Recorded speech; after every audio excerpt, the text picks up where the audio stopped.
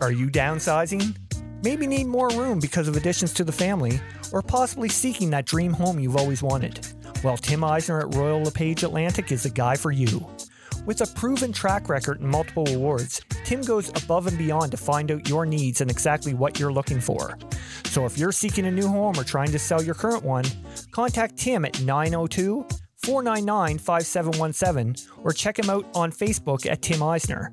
Again, that's 902-499-5717. Trust me, when all is said and done, we'll be saying Tim Eisner strikes again.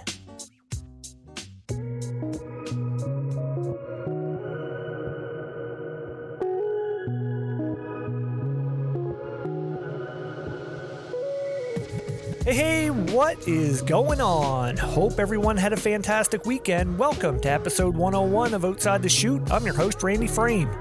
This week's OTC Player of the Week comes to us from the Impact Gold 2K9 national team as Macy Bryant takes home the weekly honors. Macy went 6-0 last weekend at the Colorado 4th of July tournament, throwing 34 1/3 innings with 60 strikeouts and only 2 earned runs. That's just ridiculous, Macy. Awesome job and best of luck the rest of the season. On to this week's guest, and we sat down and chatted with ISC and Softball New Zealand Hall of Famer, one of the greats in our game, Patrick Shannon. Paddy has had a spectacular career to date as he's won 4 ISC World Titles, 2 WBSC Titles, been named to 10 ISC All World Teams, as well as previously mentioned inducted into both the ISC and Softball New Zealand Hall of Fames. We're going to talk to Paddy about getting a start in the game down in New Zealand, his very well-known batting stance and how that all came about, his time on the ISC circuit, what it was like winning 2 WBSC titles on home soil, and much, much more. Paddy was an absolute pleasure to chat with, and both Hopey and myself are excited to see him back in the ISC this summer, playing with the Niagara Stompers out of Ontario. Hopefully you can grab an 11th All-World Team in their selection there, Paddy. Best of luck, pal. So as usual, grab that drink, sit back, relax, because here we go. I got the world in my palm, lights, camera, action, it's on. I can't describe what I'm feeling, ain't never felt this freedom. I got the world in my palm, lights, camera, action, it's on. Ain't never felt this freedom. Could you say that anything goes, anything goes, anything goes, anything goes, anything goes, anything goes. You want it on me? Real deal hip hop.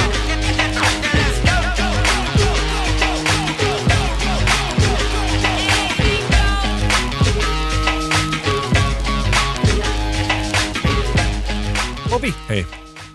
Hi. Hi. It's been a while. Yeah, how you been? Good, man. Excellent. You get your haircut, I see. I did. Had to do something. Some pitching stats. Change something up here. Sick and tired of getting home runs hit off me every game. Gotcha. Oh, well. Yeah. That's what it is. Still having fun playing. That's the main thing. That's the main thing, Randy. That's how I'm looking at it now. Yeah. Actually, the funny thing, I was looking back. We haven't done a podcast together since when we recorded Hilly and Lollies, which was our last episode that we released. Holy shit. Which we recorded the 1st of June. So it's been over a month. It's been over a month, yeah. God, Yeah. That's crazy. Yeah, I know. I mean, I've seen you 1,000 times, but we just haven't done any podcasts. True. Anyway. Shout out to Mark Smith today. Absolutely. On his Hall of Fame induction as in the coaches category in the WBSC Hall of Fame. Congratulations, Smitty. That's huge news. Unreal. Huge Maritimer, Nova Scotia guy. Yeah, fantastic. Congratulations. Yeah. After a bronze medal at the Olympics last year, good way to cap it off. Absolutely. Yeah. I had the luxury of playing with Smitty a long time ago and playing against him a lot, and he's a true leader. That guy was a machine, man. Throw bullets. Yeah, it's funny. Jeff Frazier and I last week, Jeff sent me a video of Smitty pitching in, I think it was 1984, 1985. He was pitching for like an all-star Can-Am something all-star thing. Down in New Zealand. Yeah, against New Zealand. Yep. And we were just looking at his drop ball and how, in fact, it absolutely, when they say drop off the table, it fell off the fucking table. Like, unbelievable. Still don't know how that went like that. And I think, it's crazy. Weren't they using 2 feet in the rubber back then as well? I'm trying to remember. I know they were wearing hats at the plate instead of helmets. I know. Yeah, that's wild. Yeah, it was pretty cool. Yeah. Smitty was actually out with Brody last week working on some pitching stuff. Yep. Yeah, I was talking to Jeff about it. Smitty's still giving back. He's a great guy. Mm-hmm. Yeah. Absolutely. Fantastic. Maritime League, we had a big weekend last weekend in Charlottetown. Unfortunately, I couldn't make it, but boys had a good weekend. Yeah, it was good. Again, good to get out and play in different venues. Of course, it's always the best to get to PEI. PEI, they ran a good tournament. It was fantastic. Hooder was great. Got to see some older guys. Jamie McDonald was there, and Waddy, and nice. Bish, and God, there was a lot of them there that we just got to chat with. They didn't play. Chris Craig did play, though. It was pretty cool. Yeah, it's good to see Craig back. Yeah. Our team actually... it's funny, we had a conversation about this with Jeff, because Jeff coaches the Canada Games team, of course, and he said that it's very apparent that we're starting to become more of a senior team with getting more at bats because we're hitting pitchers' mistakes. Right.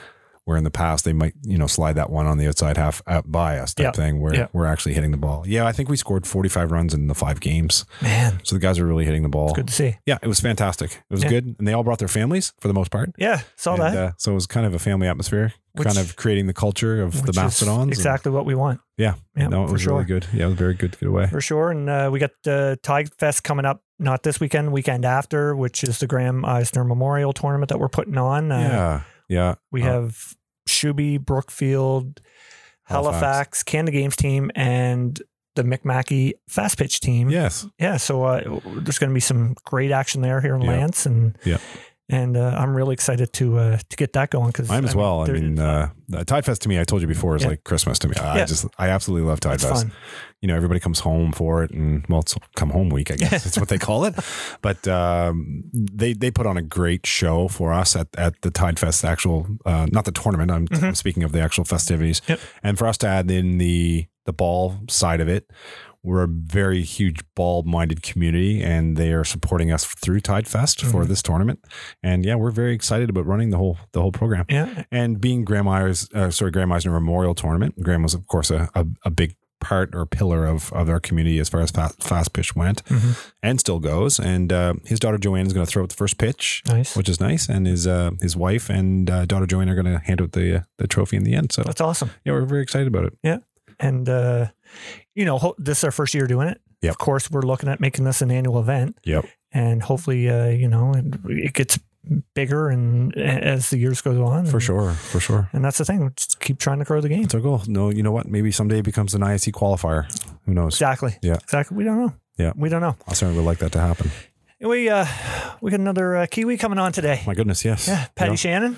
Not a bad one. Big name in the game. Absolutely. It's funny. One thing, doing my research for Paddy, one thing I come across, and I want to ask him about his batting stance. Yeah. That wide open batting stance. I want to know, when did he adapt that? Or did he mock it from someone perhaps? I don't know. We'll have to ask that question. Exactly. Yeah. And that's something. And he's a huge part of the Game New Zealand Hall of Famer, ISC Hall of Famer. So now he's on with the coaching staff with New Zealand, and of course they're hosting WBSCs here in end of November, and we'll get hear the ins and outs of Paddy's career. Absolutely, it's awesome. Yeah, so looking forward to it. Listen, why don't we get to it? Okay, sounds good.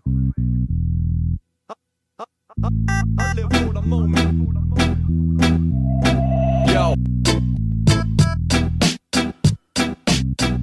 All right, here we go.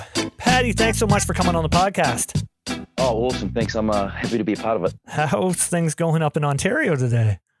Oh, no, not too bad. Actually, had a few games last night. Got the other Kiwi boys that I pulled over here to get some swings in, because we actually had last week off, and we got this weekend off as well. So a little bit of free time. Yeah, that's nice. Well, I got to get this out of the way. The fact you're in Ontario right now may be a shock to a lot of our listeners. What's going on? We thought you were in retirement. Yeah, I was actually. That's what I thought too. I finished up in 2013 in New Zealand after the World Series, the ISFs, and then that's it. I had chose to take time and walk away from the sport, and then a few years passed, and I got a phone call saying I was getting inducted to the ISC Hall of Fame, which was, awesome, out of the blue and stuff. So I thought, that's a nice phone call to receive. And so then that kind of started the wheels rolling of me getting organised to come over. And then the team that I'm with now, actually, through Larry Lynch, who's one of my very close friends, probably best softball friend that I have overseas, said that the team would be happy to bring me over? And I said, oh, no, I don't need to. I was actually happy to come over and come for the induction, except on my own. But then they really were keen to bring me over and let me help their team a little bit. So I agreed to it. But one condition was, can you play a little bit? I'm like, oh, wow. And I already kind of said yes. So I thought, oh, well, I suppose I have to go through with it. So, come over and played the ISC for them, and then a tournament or two before that actually went quite well, which was a nice surprise for myself. And then from there, kind of got drawn back into the web of softball again. Fantastic. That's awesome. It's a nice web. That's awesome. Actually, I got a funny story. One of our players here with the Mastodons, he plays with the Waterdown Hammer up there, and he come back there a couple weeks ago after he was I forget ISC qualifier. I think it was a qualifier up there, and he was playing against you guys, and apparently he after his first at bat, he come back to the dugout and said to the guys, who the hell is the catcher? He won't shut the hell up. Like, and they were like, that's Paddy Shannon. He's like, huh? ISC Hall of Famer Patrick Shannon. And he's like, oh. So, he's a young guy. Yeah, probably didn't I don't know who this guy is. All he does is talk a lot and that's funny. That's probably what he got from it. Oh, God. Yeah, I had a good laugh over that. That cracked me up. So do you talk a lot behind the plate? I mean, I heard stories that you did. Oh, yeah, no, I'm quite chatty. I like to trying to just get immersed in the game that I'm playing, just like anything else I do. A lot of people say that I'm a good talker. Yeah. I don't know if it's a compliment or not, but I kind of just get a feel for the game, and it's helpful. Like when I used to play full time all the time, that you know everyone that you're playing against. So it was just another weekend. You catch up, absolutely. You go to war against each other, and then because if you got to make the most and enjoy anything that you're doing. Geez, and to come all this way from New Zealand to play softball, you're not just going to stay in your shell and not get immersed in it and stuff. Yeah, that's a great attitude, actually. Yeah. Yeah. For sure. Yeah, for sure. Now I feel like we have so much to cover in this episode. So I mean, let's go right back to the beginning. Tell us about getting your start in the game down in New Zealand, Paddy. Oh, geez. Like normal, I had my family played softball. My uncle, well, both my uncles on my mother's side, they played softball representative, and one of my uncles, Mike Forsyth, he actually played for New Zealand himself as a catcher in the '76 World Series. Wow. Which they won in a 3-way tie. Yeah. So, and then from there, he started coaching, and he coached a lot of the provincial teams and the big club teams. And then from there, obviously, me and my brother and our other cousins and nephews, we all got kind of pulled into the old softball family sport. And then from there, it was just kind of in your blood. You're not sure if it chose you or you chose it, but if it just becomes part of your life with your family, then like other sports and other codes, it just becomes part of what you do. And then that's it. You're in it. Love it. So yeah, absolutely. Yeah. So I'm guessing becoming a catcher, was due to the fact that your brother Heine was a pitcher. Yeah, and because he didn't want to catch. And someone had to, so then I got stuck with it. I didn't plan on. Yeah, I don't know. Catching is a hard one. It's not like you choose to be a catcher. No. That's the last. Everyone wants to be a pitcher or a shortstop, Yeah. And then, all I did, we just threw together. So I just became the catcher, his catcher, and then we played in teams together. So I was always a catcher. So then in the end, before I knew it, I was a catcher. So and then I didn't want to leave it because I kind of got comfortable doing it. So it's one of those, make the most of it, or else, why not? It's if I could be good at it and own it. And I didn't expect how far you go, but since we played it so much and involved, it just becomes who you are, and now I can't play any other position anyway, let alone at this age play anything else too. So, Yeah, really. Now, of course, like you and Heine are twins, correct? Yep. Yeah. So, I mean, it's funny. There's been a couple, brother pitching, catching combos like the O'Briens, of course. Yeah. And I mean, it seems like there's always that chemistry. Did you guys have that chemistry right off the get-go? Oh, yeah. Yeah, we're actually identical twins, and he's actually a minute older. So, our chemistry stems from who's arguing the most with each other. It's the honesty that gets it, which does help. A lot of people used to think is that a plus or like a secret weapon? It kind of, not like the secret weapon is a funny way or candid way of saying it, but it is. If you're comfortable with each other and you trust what we're doing, you know how we feeling and how we're rolling, and you know what's working, and like me being the catcher, I know what's working, and I never asked him how he's feeling. Because just like there's a rule, if you're a catcher, every time you ask a pitcher how he's feeling, he could have been giving up 10 home runs. He's always going to say, "Oh no, I'm good." Yeah, 100%. Yeah. So that was the first thing I stopped doing, probably very young. Just take control, and as long as he trusts you, just like pitchers as well. Like for being a catcher, you want them to want to throw to you too, which is a hard thing to teach. But being brothers, we were stuck with each other, so we just had to make it work because we weren't going to do anything else. Yeah, that's awesome. Any good disagreement stories? Because I know the O'Briens got in a fight with each other on the mound one night. So, oh yeah, there's plenty of when he's definitely not going to throw a pitch, and I want it, and then I keep calling the same one. You call timeout, and he says yes when you walk out. Comes back, and he still throws the pitch, and he's big fucked up. Win or lose the game. Yeah. And it's not like we don't talk to each other, but what do? The next game we still have to go throw against each other. So it's like disagreements don't get personal, but they get nasty. Quite laughable. So yeah, for sure. So what was growing up, what was the landscape of ball like down in New Zealand when you were growing up? Oh no, yeah, it was quite strong when we were younger in the 80s, etc., 80s and early 90s when we start to get into the age groups and the young team age group teams and rep teams. It was like the emergence of the Steve Jacksons, the Chub Tangaroas, Eddie Kalassi, a young Mark Sorensen's kind of dictated and was the superstars or the rock stars of New Zealand softball back then. So that was, and in Auckland we had a lot of them. The Dean Rice, the young Dion Nukunuku. So we had a lot of kind of like what would you say?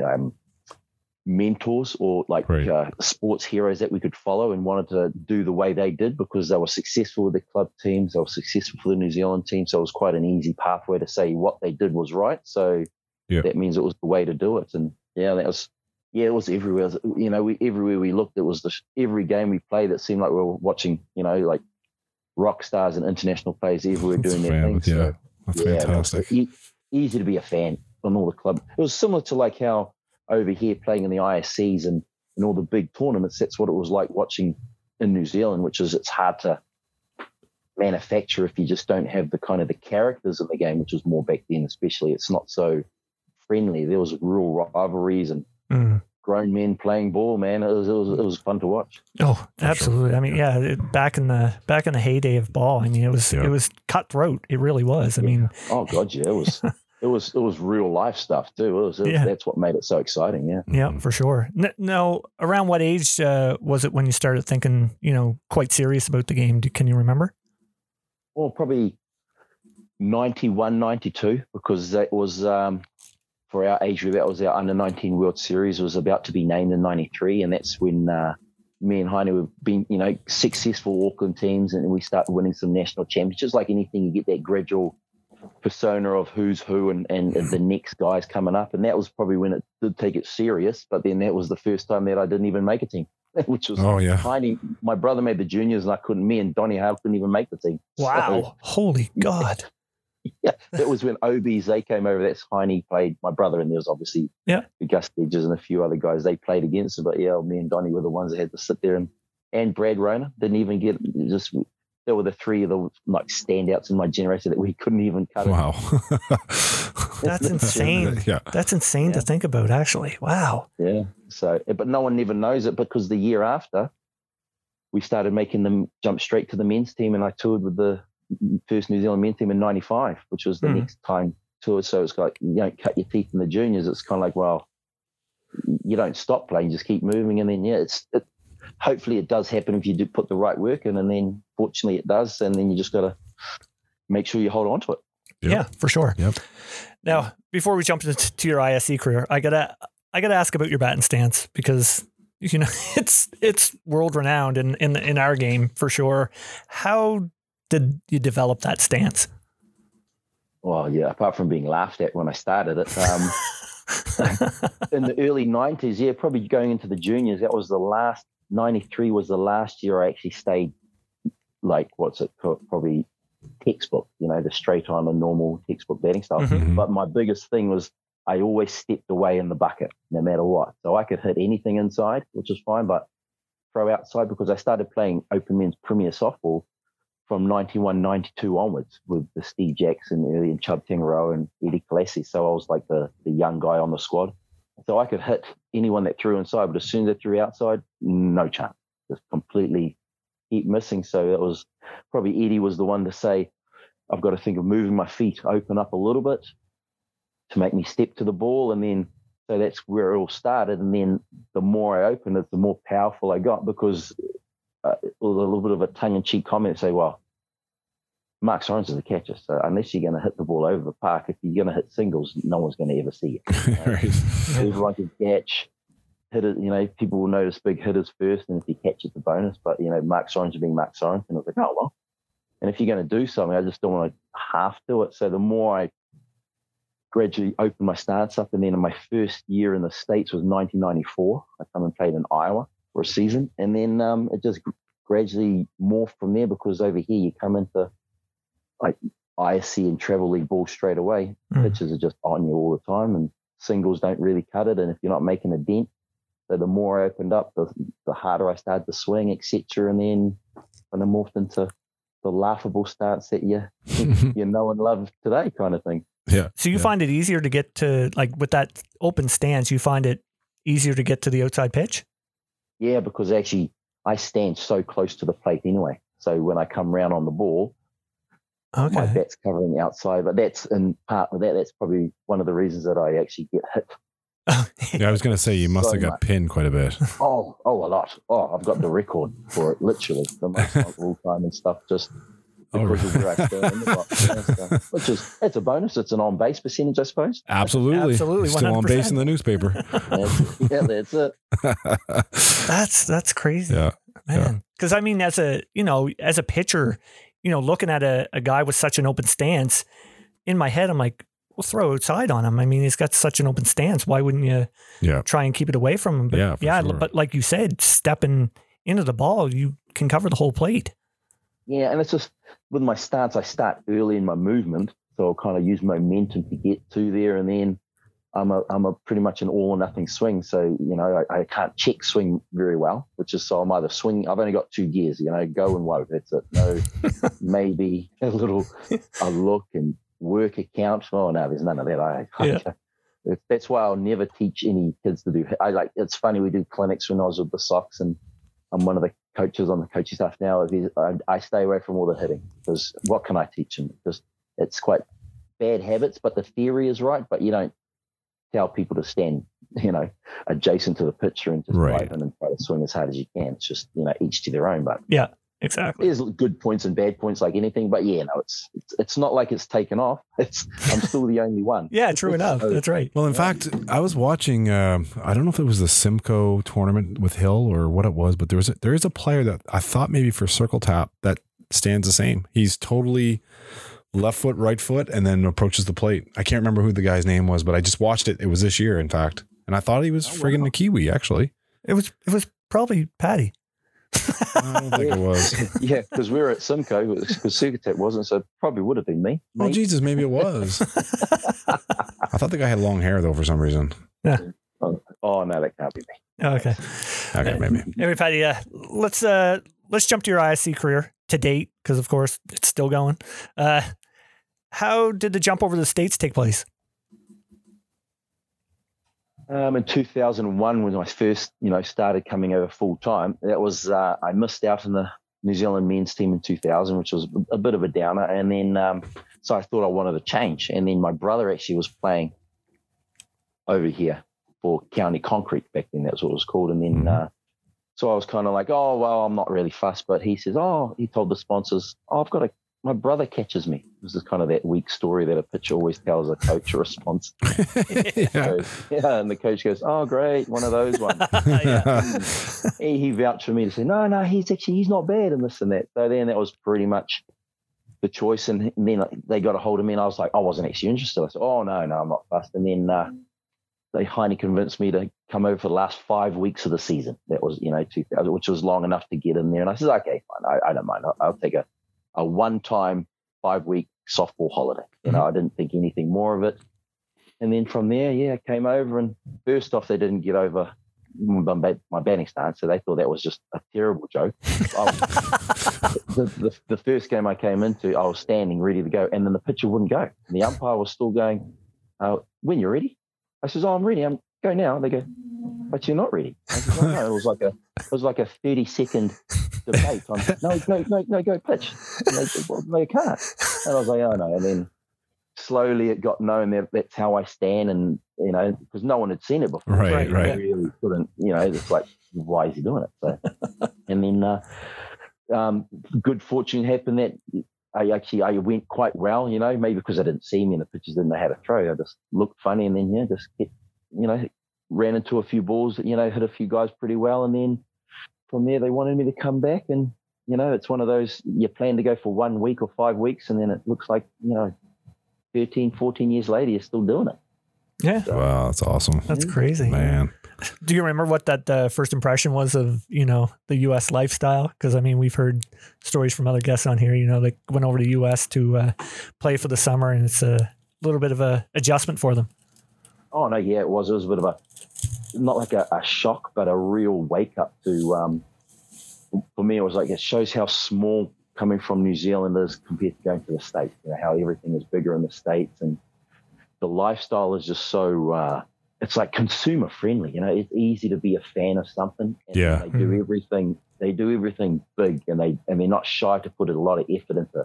Even the smallest tournament to the middle of nowhere is like the biggest tournament you can think of. Just the way they run it, and they look after each other, and they have a lot of followers. Every softball town has a loyal following. So it was not like you're playing in the middle of nowhere in front of nobody. It was like, wow, it showed how much they love the sport. Which was a big thing. Softball was easy to play in, like in say Auckland, New Zealand, and the normal cities, but when you come to small town Americas where softball thrived as well back then as well, it's like it's as big as you want to make it. Yeah, that's right. And they love it just as much as anything else. So that was the biggest thing. It made me want to love the sport more, right, and made me come back, because I thought, I'm just going to come over one time, and that was my thing. I wasn't worried about where I was going, but to come back here, I enjoyed coming and playing here, feeling how they love the sport so much, made me want to keep doing it here, and hoping it would lead into coming back to New Zealand and feeling the same way then too. Right. That's awesome. Right on. Yeah. Now that first ISC World Tournament in 2001 down in Eau Claire, nothing like coming to do your first one and grabbing an all world selection, but what do you recall about that first one? Oh no, the first one, that was talking about eye-opening, because I hadn't been to a World Series, I hadn't been to anything like that. Fortunately, I've toured with the New Zealand men's team a few times, for the off-season tours and stuff, but to see how everyone talks about how the ISC is the show of fast pitch softball, and lived up to the hype, especially Eau Claire, probably my top 3 places to play on the planet, because it's a beautiful diamond. Wisconsin, love the cheese curds, and alcohol's cheap, so is it ever?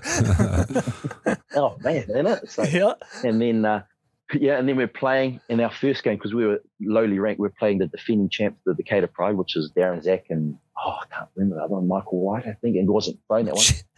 not too bad pitchers, what?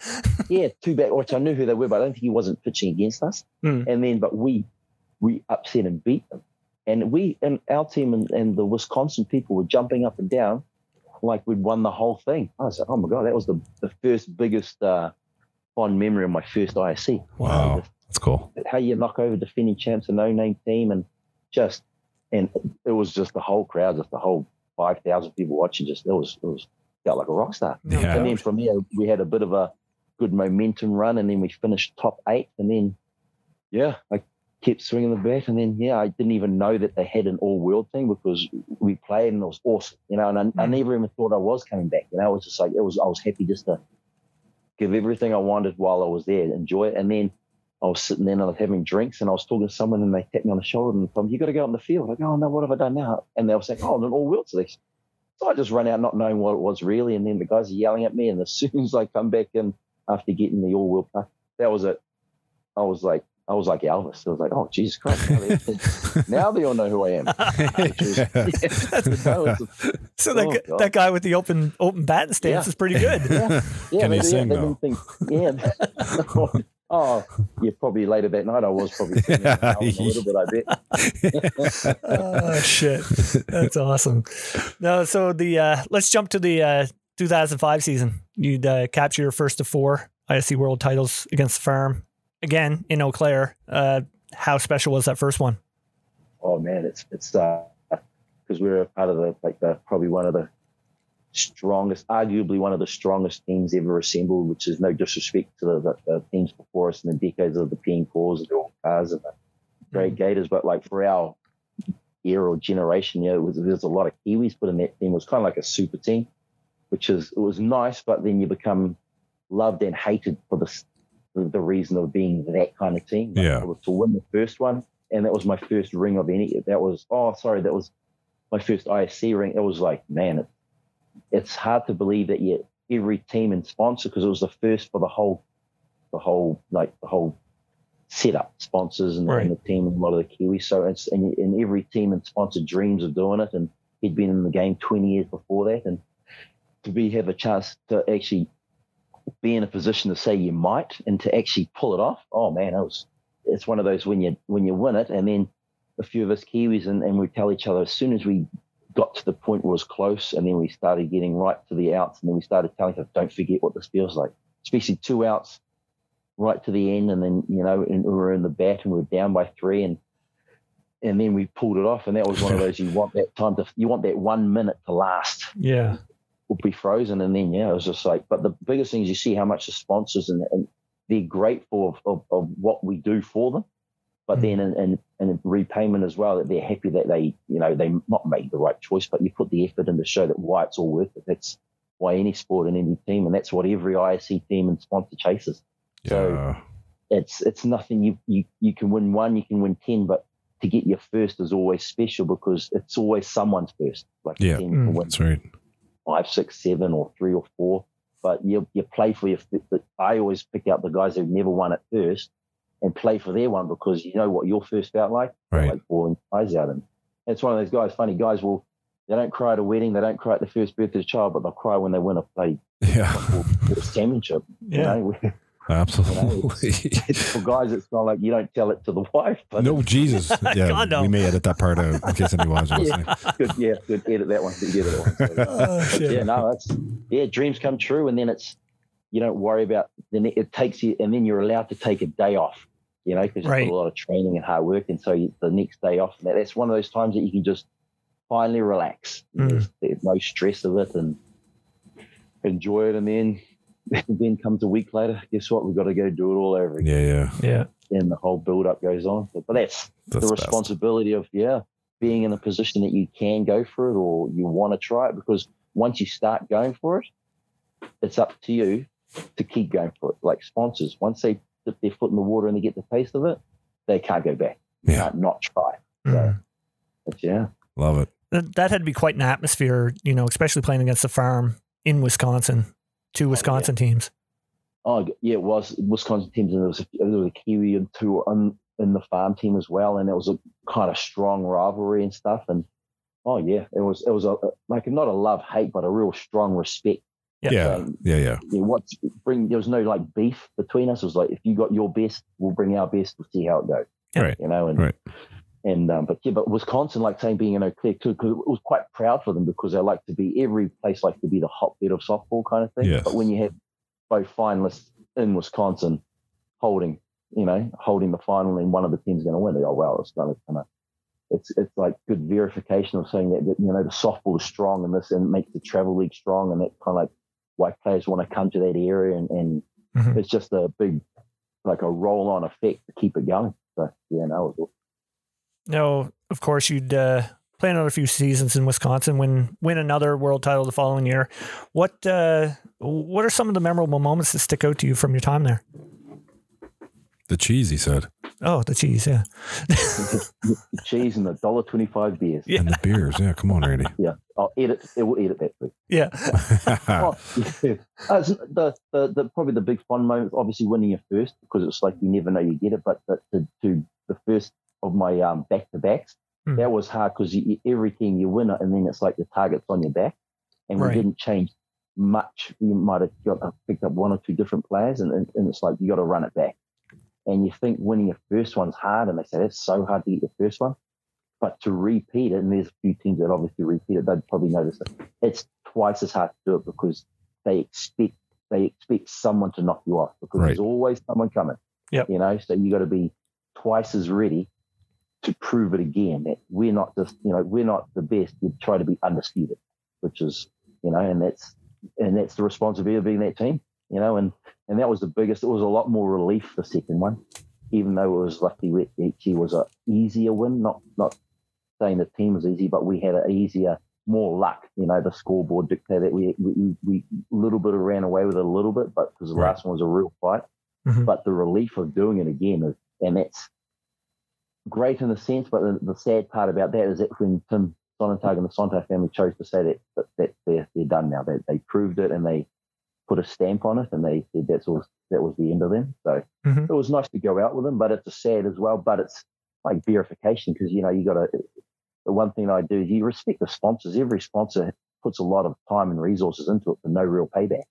Right. So if they choose that they can go out, you respect that. And looks like any sponsor, when you win or you lose it, they're still choosing to do it. So you can't take them for granted and stuff. So you thank them and do that. So it's the only thing you can do to repay them back. And so that was a nice thing for the 06. It was a nice saying thank you to them because they said it at the end, but no, there was no hard feelings. Yes, we would have liked to keep going. They said we could have. If we stuck together, could we have gone through? But when sometimes enough's enough, and when you're proving it, because it takes a lot to keep going, especially he'd already put 20 years prior. So he was taking the final big swing at it at the end of his tenure as a sponsor. So so it was a nice, because it was nice to close a chapter on a team in a good way, because so many times it always someone ends bad or angry. It's nice that you can go out on a good note, because in saying that, sometimes like county, which is the softball, it was nice to know that the last time we played the county was the last time they proved that they were still top of the mountain. Right, so right. It's a nice way to keep remembering it. Yeah. Yeah, for sure. Now, you talked a lot about sponsors of the team and how much they put into it. I just thought of this. What they bring over, 4 or 5 Kiwis, few Aussies, like this is different teams. What for the summer, what in between weekends, what are you guys doing in between weekends?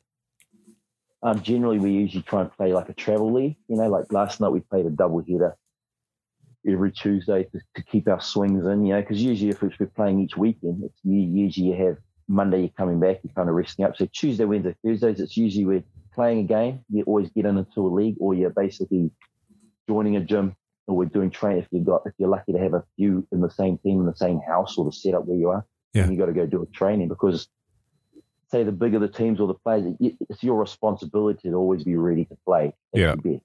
There's no excuses. We come all the way over, the Aussies, RGs, Kiwis. You can't not be ready come the weekend, because that's when we're there. That's our whole sole purpose. So, that's why you're there. That's why you're there. So it's usually a smart thing, and it's quite inbred in all of them. Everyone knows the responsibility you're coming over. So by right, you don't just sleep it away and live in a bar during the week, because you get found out. And that's where it comes. What's why some players come and go, by their own default, but the ones who stick in and last, because like sponsors is a big thing. I always think of it, because there's no games without the sponsors. No, right.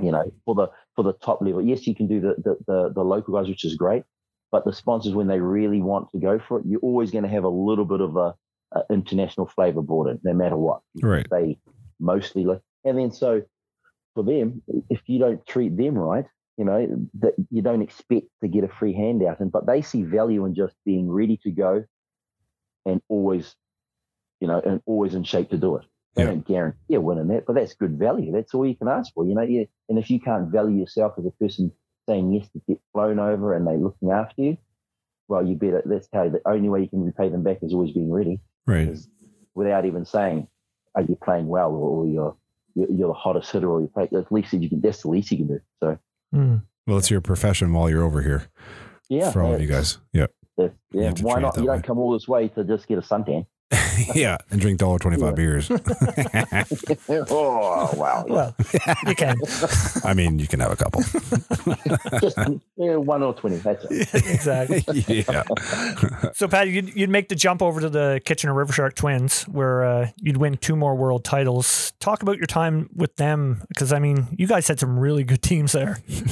Oh, no, yeah, it was one of those when the county finished, and then I spent 1 year with the Gremlins, Broken Bay Gremlins under Doc Simmons, and then that kind of, it panned out good, but it wasn't like, it was not stuck together, but it wasn't a real permanent landing spot. But like everyone, he stayed in for a little bit, but for me, I just kind of got, not an offer, but I got an opportunity to step away from playing with any other Kiwi. That was the big thing, because it was nice to play with county and with the Gremlins. It's like, you can go with another bunch of Kiwis and not hide behind each other, but you just use each other to get where you need to go. And it's a safe way to stay on top kind of thing. And then I thought, no, I'm going to make the choice. And I had an opportunity to walk away. And then it was a big kind of a blend of 2 teams. And there was a lot of moving parts with prawn system and stuff. And then they thought I was one of the missing pieces. So they in all fairness, they weren't really excited about them bringing me in, because they had to get rid of a lot of their best close teammates for the prawn rules, and a lot of Canadians. It was all Canadians, 1 American, and just me. Wow. So I wasn't really, there was no red carpet rolled out at the start. I had to earn their trust, because they thought I was still a Kiwi playing with them, and they're thinking I was, and then that's like anything. I knew that because I had a lot of rivalries with like Jody Ide and Ryan Walker for the Canadian and New Zealand thing, and we went at each other, and it's not like it was no secret that we weren't fans of each other. But after we started playing together, and you go through the feeling out process, and I proved that I was one of them. It was the best softball move I ever made. Like, I love playing with the Kiwis in county, but I'd still say now, like meeting Larry Lynch and a lot of lifelong friends, it was the best thing I did in softball, going to play with the Canadian guys. It was, it's a different way of playing, but it was like they saw how loyal I was to them, which opened their eyes to what the other Kiwis looked like. Because for a while, the Kiwis were quite looked upon as standoffish and like money grabbers and just there to win and not make friends. But then they found out we go to war on the field, but off the field we're just big softies. Yeah, we just love to be part of it. And then me being part of them, and the Canadian boys took me in, Todd Martin and Wolfie and Hawk and all the coaches, and then that was the best thing. And it was nice because we didn't start off great as a team, because there was a lot of guys that they thought were past it and they're trying too hard. And then the chemistry is what got us through those 2-3 years. Is that how we started getting really well, and then from there, closest friends, Canadians, and they'll never take it back. So you don't never pick it like that, because I thought, oh no, I'll see how it goes. But after that, oh man, best thing I ever did. Yeah, because I mean, in 2008, you guys beat you guys beat Dino in Saskatoon, was it? Yeah. Yeah. And Kimberley. Yeah, and then Dino joined you guys in 2009. Yeah, and it was his only ever world title he got, which was nice. It was one of those play for the first, and he was a great friend. Yeah. In 2001, in my very first year, he was actually the pitcher for our county country team. Oh, that's right. Yeah. Yeah, and then he shot off to the farm. He kind of made his own path and became a big time sought after player, and did that. But it took him, and it was funny because we come back together. We always were close, and he says, "Oh, I've waited 10, 15 years to catch you beat Paddy," and then we win it together. And it was, you see a big guy like that start blubbering and crying after he wins one. It still shows that's why you. Yeah. Oh shit! Yeah, that's so freaking awesome. Yeah. I know. Oh yeah. Well, I had to laugh when we had him on here that he thanked Todd Martin for faking the injury so he could get into the game and finish her off. That's right. He still says that. Yeah. Because Todd he never wanted to come off. Oh God, no. No. Oh God, no. He had to pull him off. It was like that. Dino it was a final. It was like for him to have his crack as his day, it was a real tight game against a strong Patsy's team. Yep. But it was part of the chemistry side. We bring him in, and then it was a good full payback of putting a good bunch of guys together and just really loving what we did, because we were kind of on the older side of it. So we were too old to run around and chase the fast game. We just hated losing more than they did. Yeah, and we just we just went old school and beat them the old fashioned way, which is just straight up. We're not hiding from anyone and just try to just muscle them out. And Dino was a great addition because he was probably one of the most strongest players around, with the bat and the ball and his demeanor and everything. So he kept those in, but he's probably one of the funniest guys in softball. His jokes are so bad, they're laughable. That's awesome. Actually, the funny thing is, when I was looking at that 2009 ISC, like, usually when a team wins the ISC Worlds, there's a pitcher on the All World team, but it's not there. That year, which Dino got an MVP, but he wasn't on as a All World pitcher, which kind of struck me kind of funny. But the funny thing is, you look at the team you beat in the finals and they had Cheese and Adam. Like, that's crazy. Yeah. I know that. Yeah. It was they went in on the high road basically, because they were the next big thing to really, it looked like they should win it. It was like we were playing and we knew that we weren't not worried, but we weren't worried about how it looks. We just went to play. If our best was good enough, then we'll have it, but we weren't going to let in just because they're the new kids on the block and they're the young, the big powerhouse. So, to beat them, it's one of those, it's not overlooked, but a lot of teams forget that the River Sharks, we were there for, 3 to 5 years and we made 3 IC finals. But sometimes they say, oh, we not lucky, but they didn't realize we actually had to beat the Cheese and Folkart combo, which never was together again. It was that. That's right. They were just too busy booked to take it. So, it was a good time. That was for sure. It was a great one, that one. Yeah, no doubt. Love that. Now, before we jump over to the national team, of course, we got to talk about your 2019 ISC Hall of Fame induction. Just how special was it to get word that you'd be going in? Oh, yeah, no, it was surprising, because, I played and had good success, but you don't think that it warrants being, recognized by the whole board and the people who look after the history of the game. You always hope that you make an impact, but to put a bit of a fingerprint on how you played,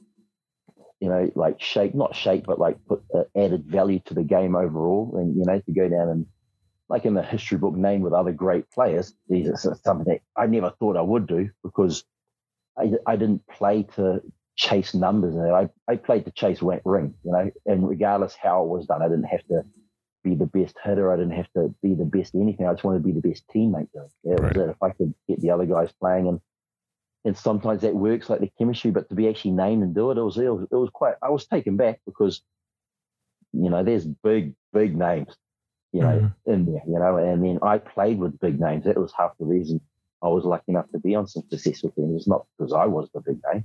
I played with far superior players alongside me, which made it easy to just join in. And I had a few big moments, but I only got the moments because the players that I was playing with made them possible to be in those positions.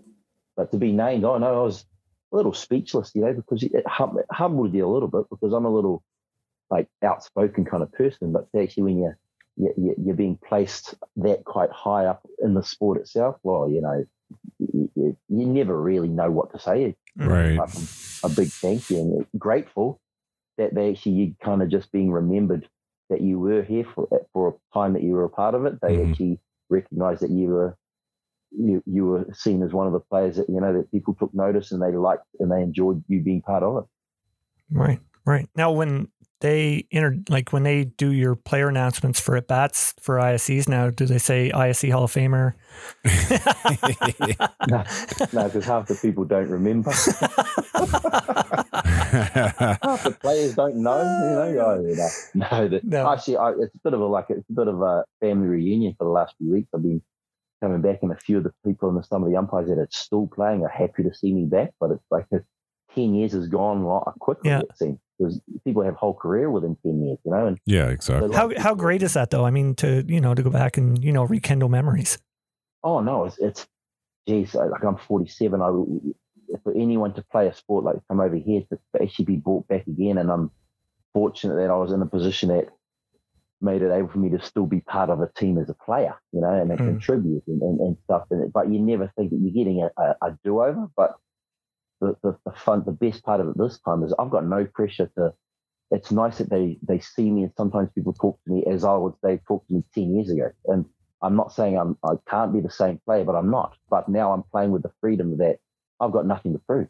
I'm just trying to help other people get on their way, especially for the 3 Kiwis that I brought from this team myself too, because if everyone needs a hand to get their start, and I got help along my way. So, but they're coming back here and playing with the freedom to, of course, I want to come out and still show that I can still be one of the top players. Yep. But it's making the guys around you better too, because I'm help building a new team, and between everyone buying me too many beers, and they're not cheap in Canada, you know. No, they're not.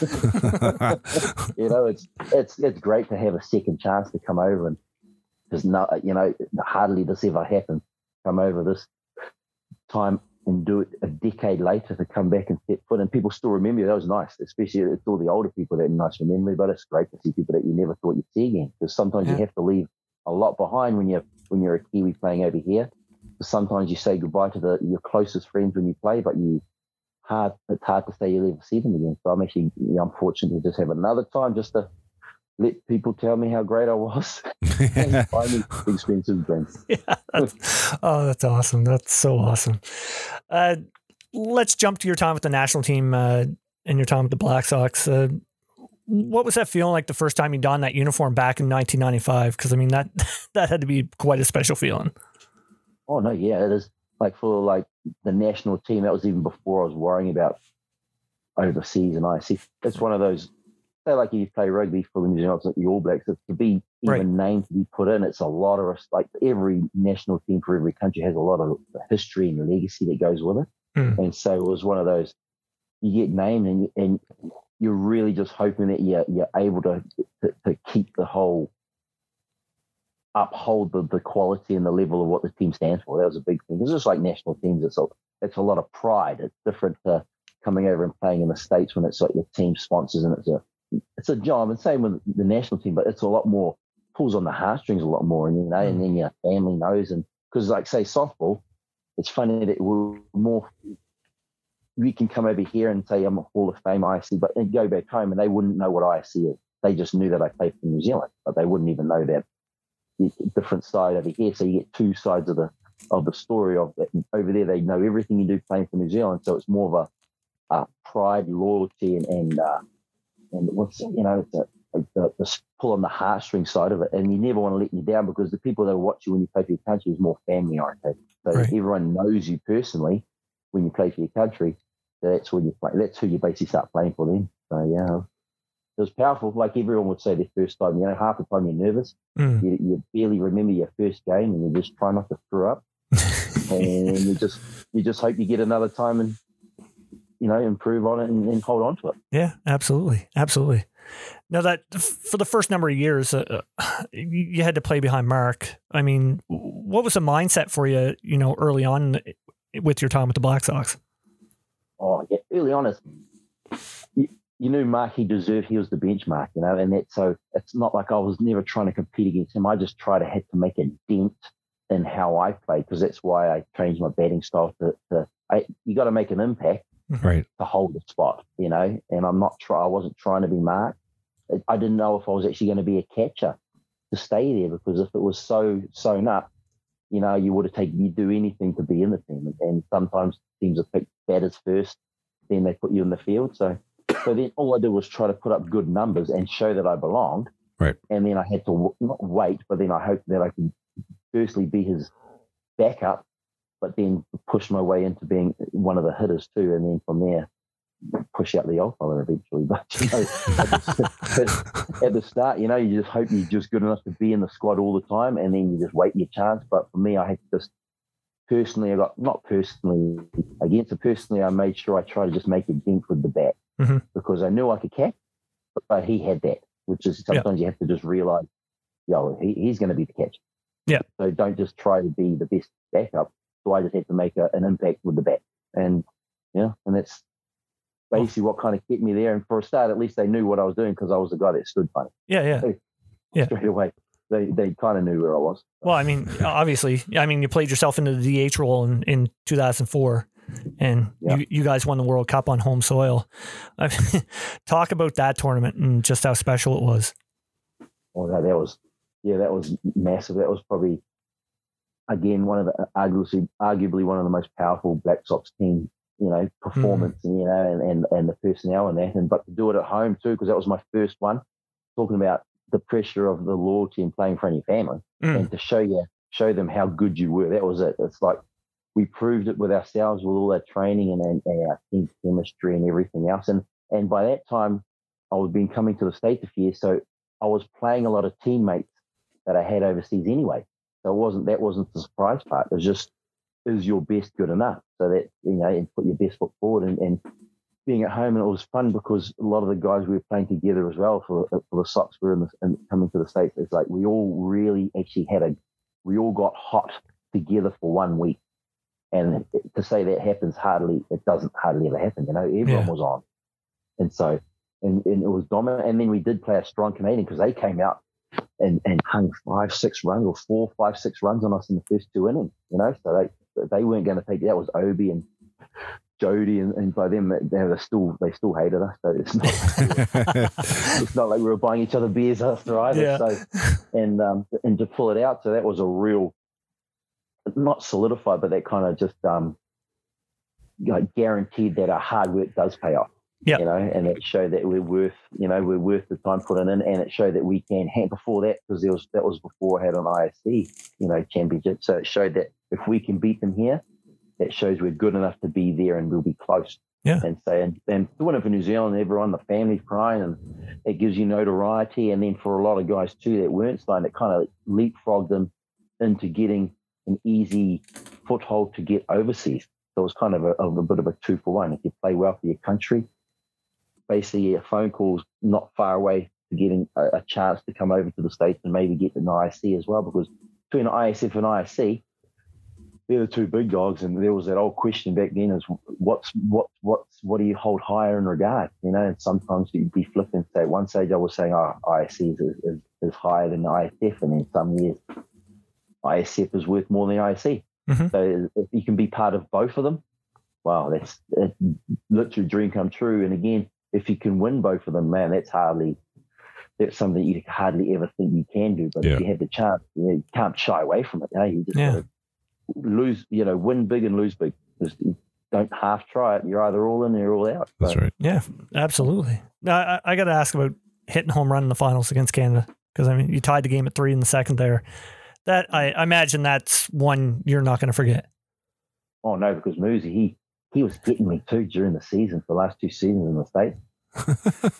and the high drop ball and the bloody change-up. So the one time I just had to sit on the change, and then it was one of those all or nothing.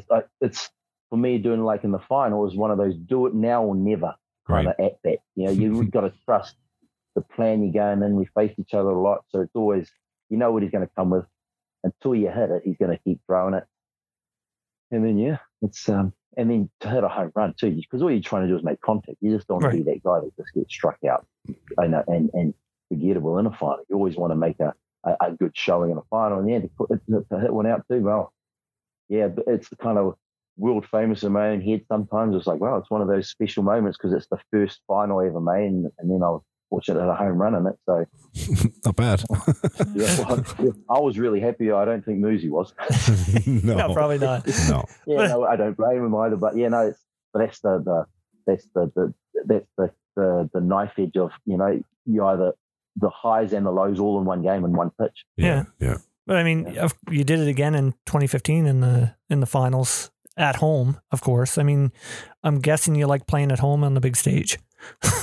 Oh, yeah, being at home, I like to be. It's like I try to be comfortable wherever I am, but like for finals, it's like it's always hard to say be the Sunday hitter in it. But all those, I'm not scared to take big out, to be a big out in the final. I'm either going all in or all out. So say if I'm getting a good swing on a pitch, I'm not there for singles. I'm just trying to air it out. So if it happens, it happens. But I just try not to miss. Why kind of pull it back in and be more careful just because you made the final? Right. If you're on a roll, just keep going, because I'm lucky that I was lucky to hit a few home runs in a few finals, because I just wasn't scared of striking out. That's basically it, because in a final, a pitcher is supposed to be that good. Someone's got to strike out and someone's got to get the hit. So just be that guy that's not scared of either.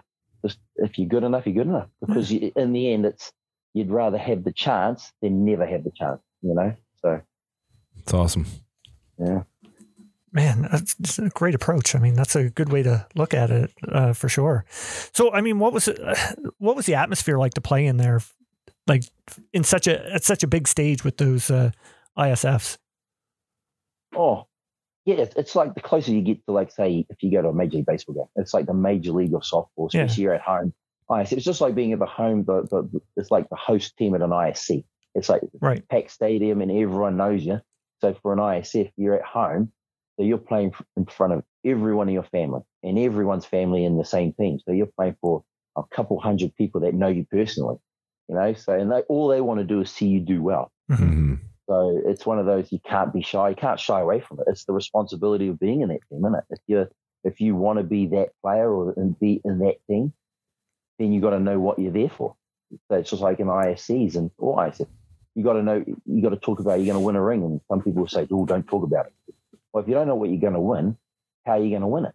Yeah, true. Yeah. Yeah. If you don't know your ring size before the tournament, well, you're not going to ever know it because you're never going to get a ring. That's right. I love that. You got to be ready for it, right? Yeah.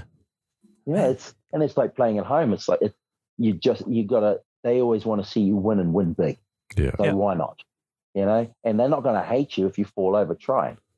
So yeah, that's how I am.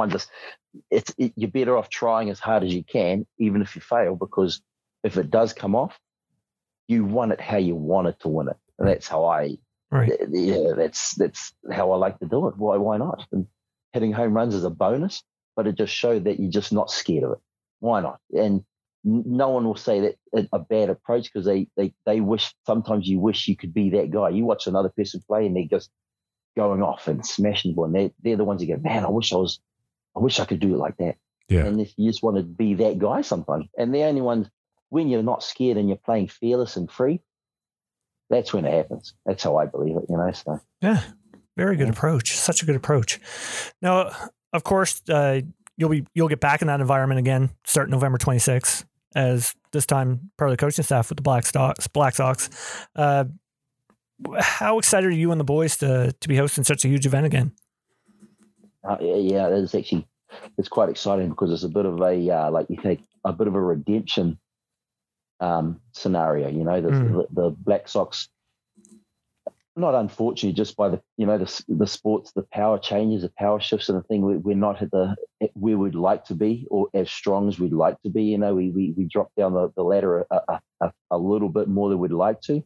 But that's just what you put in is what you get out, So, and every time it always goes in waves. So we just got to get back on there. The exciting part is if we can pull it off, then the hard work is, because the extra hard work we're putting in just to be close again is all going to be worth it. So, and for like me being on the coaching staff too, it's nice to right now be a player with some of the guys that are going to be in the squad that's named. And it's funny because I'm a teammate to some of them now, but I'll be actually a coach to some of them later. But I just hope that they want, you just want to make the impact that, they're excited to be part of it, and they're happy that I'm a part of it with them, regardless if I'm playing or coaching, because you want to play for your coaches, but you want to know that your coaches are backing and want you to play for them as well.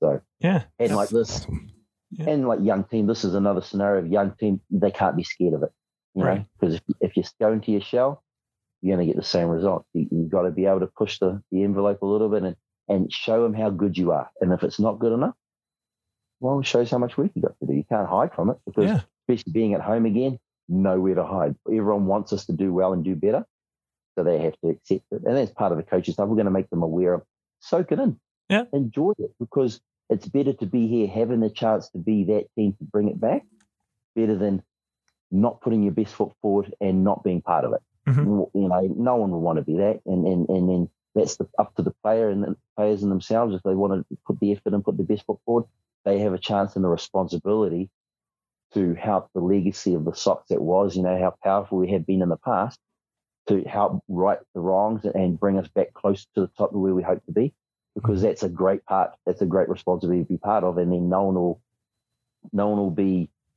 disappointed. And if it comes off, if it doesn't, if we put the best effort in and show that that's the best we got.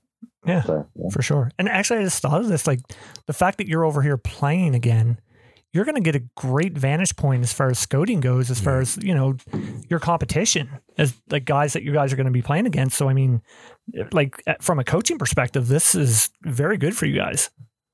Oh no, yeah, it is. It is a plus, and it's not a secret that every team and every player and every coach and whatever, where you are, always are trying to scout and always trying to get better. So then, it quite rightly so. Yeah, I'm actually facing some of the international pitches that will be there, so I will know how they go about their business, what they want. So it's all information gathered, But in the same sense, they're still playing against players over here from New Zealand. So whatever they see against them, I see their strengths and weaknesses, and by rightly so, they'll know our strength and weaknesses. Yeah, so it's not like someone's got the upper hand. It's just like if we find out something, they'll find out something on us as well. It's like if they know what we know, then it's just who can be better again. That's right. And that's it. It's not like a secret screw and sign stealing and covert operations. It's like, no, it's up front. If I got something I beat on you, sounds kind of cool if it was covert operations.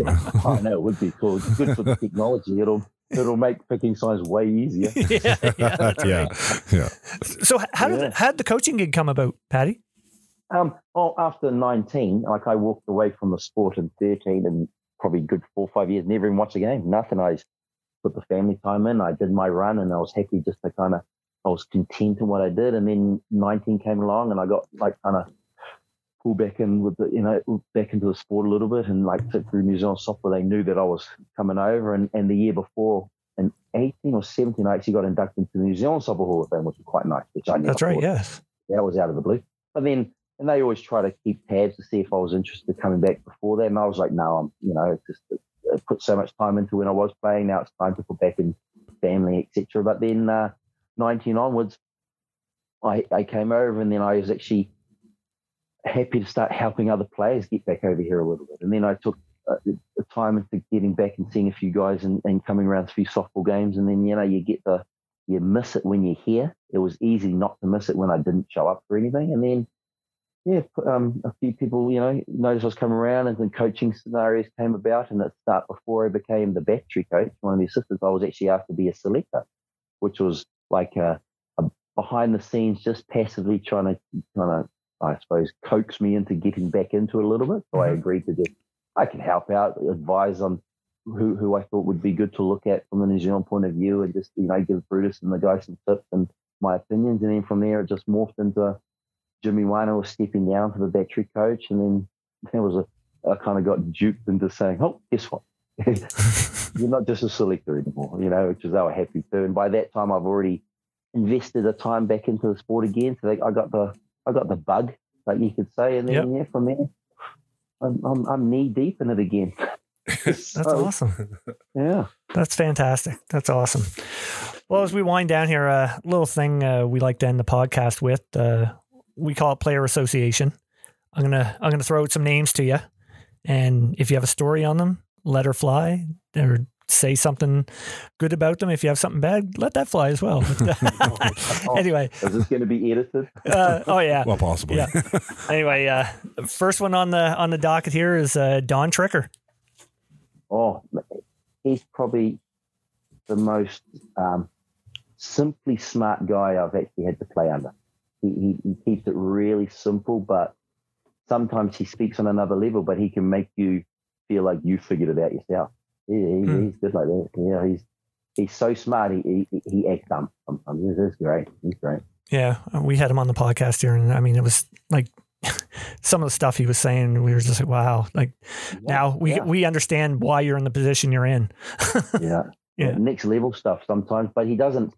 He doesn't push it on in any way. He's quite passive about how he goes about it, and then it's like, wow, he's legit. Yeah. For sure. Next up is Z-Man, Darren Zach. I loved catching him for a few years, and he's probably he taught me how to just play with the freedom of not worrying about the result, and because he loved it so much. So he's all heart. He is basically the heartbeat of Canadian softball. You think of Darren Zach, and there's not a bad thing you can say about what he's done for the sport, and he's done everything he can. But yeah, he teaches people stuff that you don't even know he's teaching you. And you walk away, and a day later you feel like, this. I didn't know I knew that, because he was just putting it to you in a way that you thought, wow, it can be that simple. So he's absolute legend. Right on. Two more here. Next up is friend of the podcast and the guy who helped set this interview up, Billy Hillhouse. Yeah, he made us put him on, by the way. How much did they cost you? Nothing. Just kidding. Billy's great. Yeah, Billy's awesome. Yeah, I played with Billy in the early 90s. He spent a lot of time, probably everyone would know, back in New Zealand, in Auckland. He played under my uncle who played for New Zealand. And I caught him, and he's a great guy. Good. He just loves the sport, doesn't he? And he likes to see.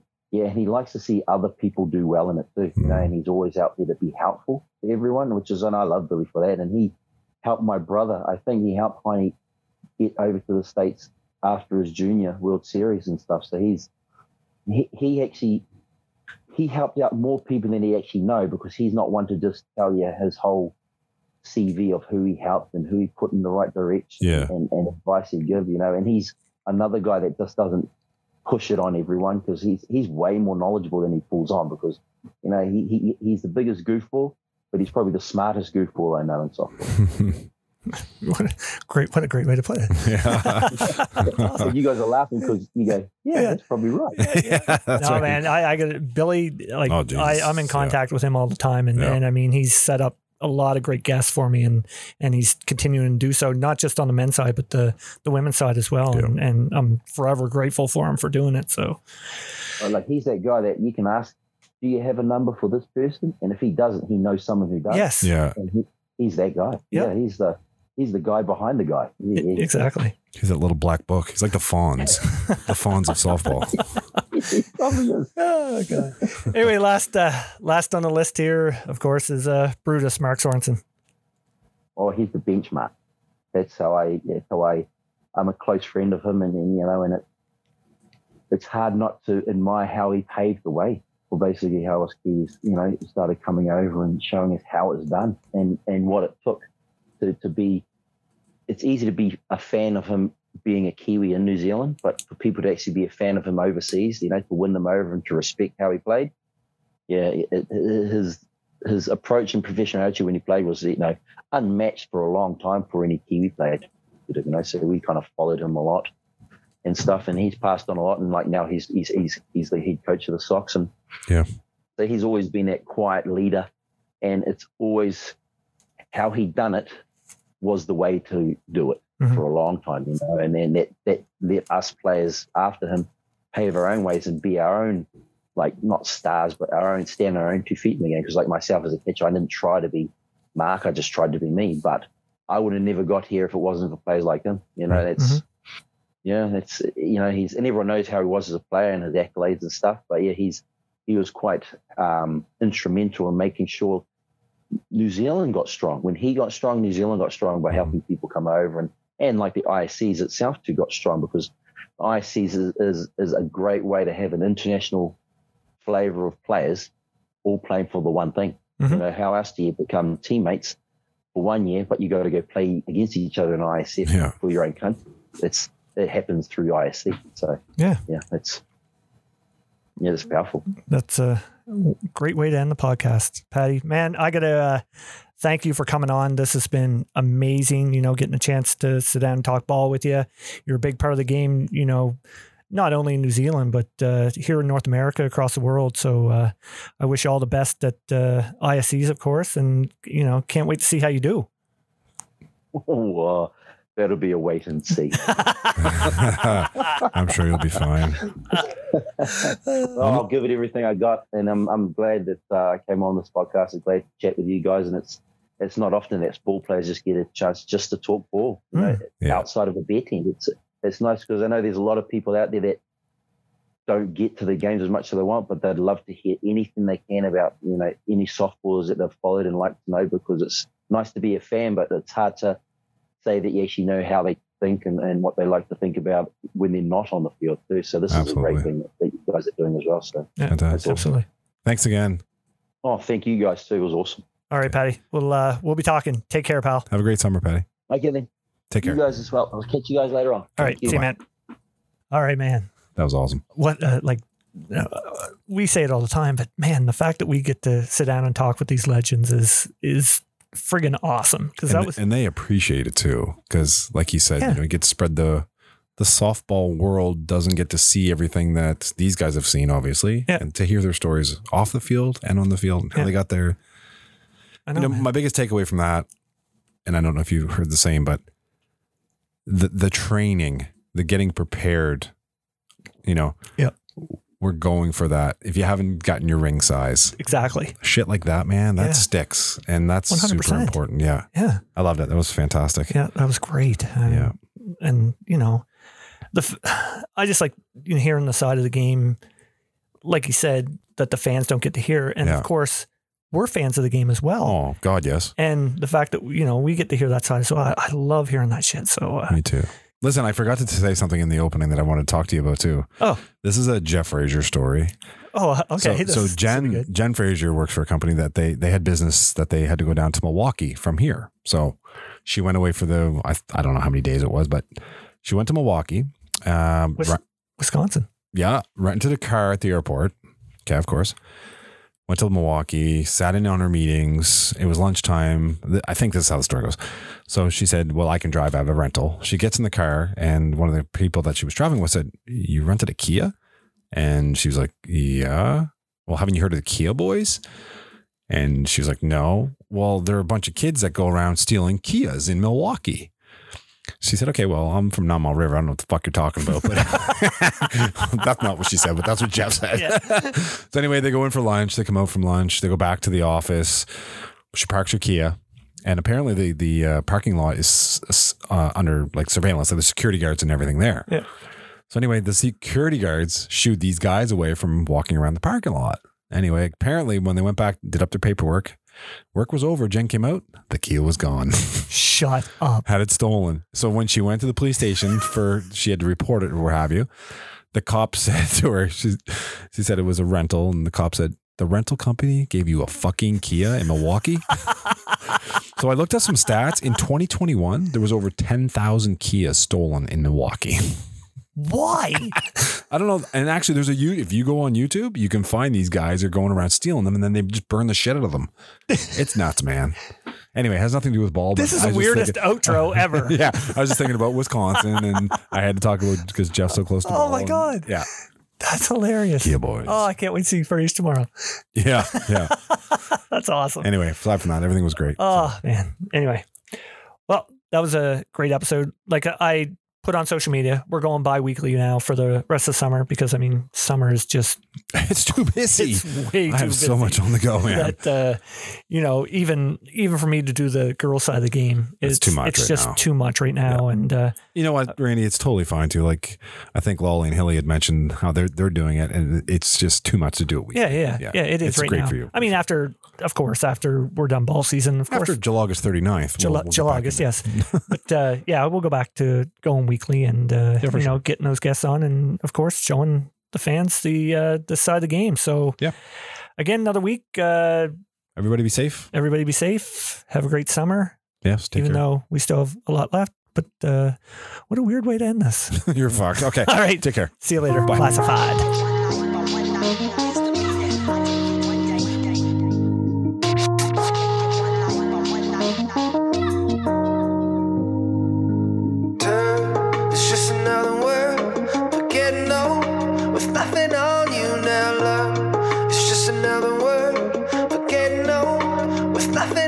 Chasing a dragon till I get it, I know it well.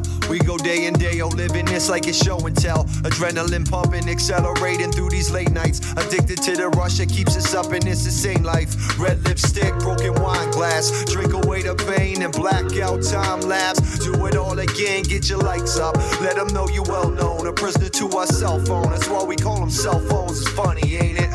Obsessed with success, flying high from sugar cane. Fast food burger chain, can't break the routine. Leg day, filling up on protein and poutine. They say, get it done by all means, we all fiends. Pick your crutch, living in this big world on small screens. Sip your cup and play your odds. Put your dollar in the slot machine, scrub it till the pot is clean. Pick your poison, what's your addiction, huh? It's just another word, getting old with nothing on.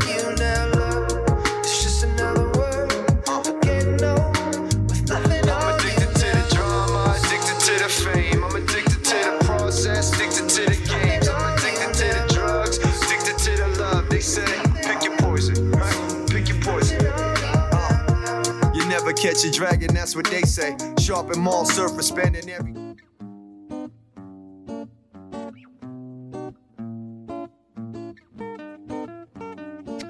Are you downsizing?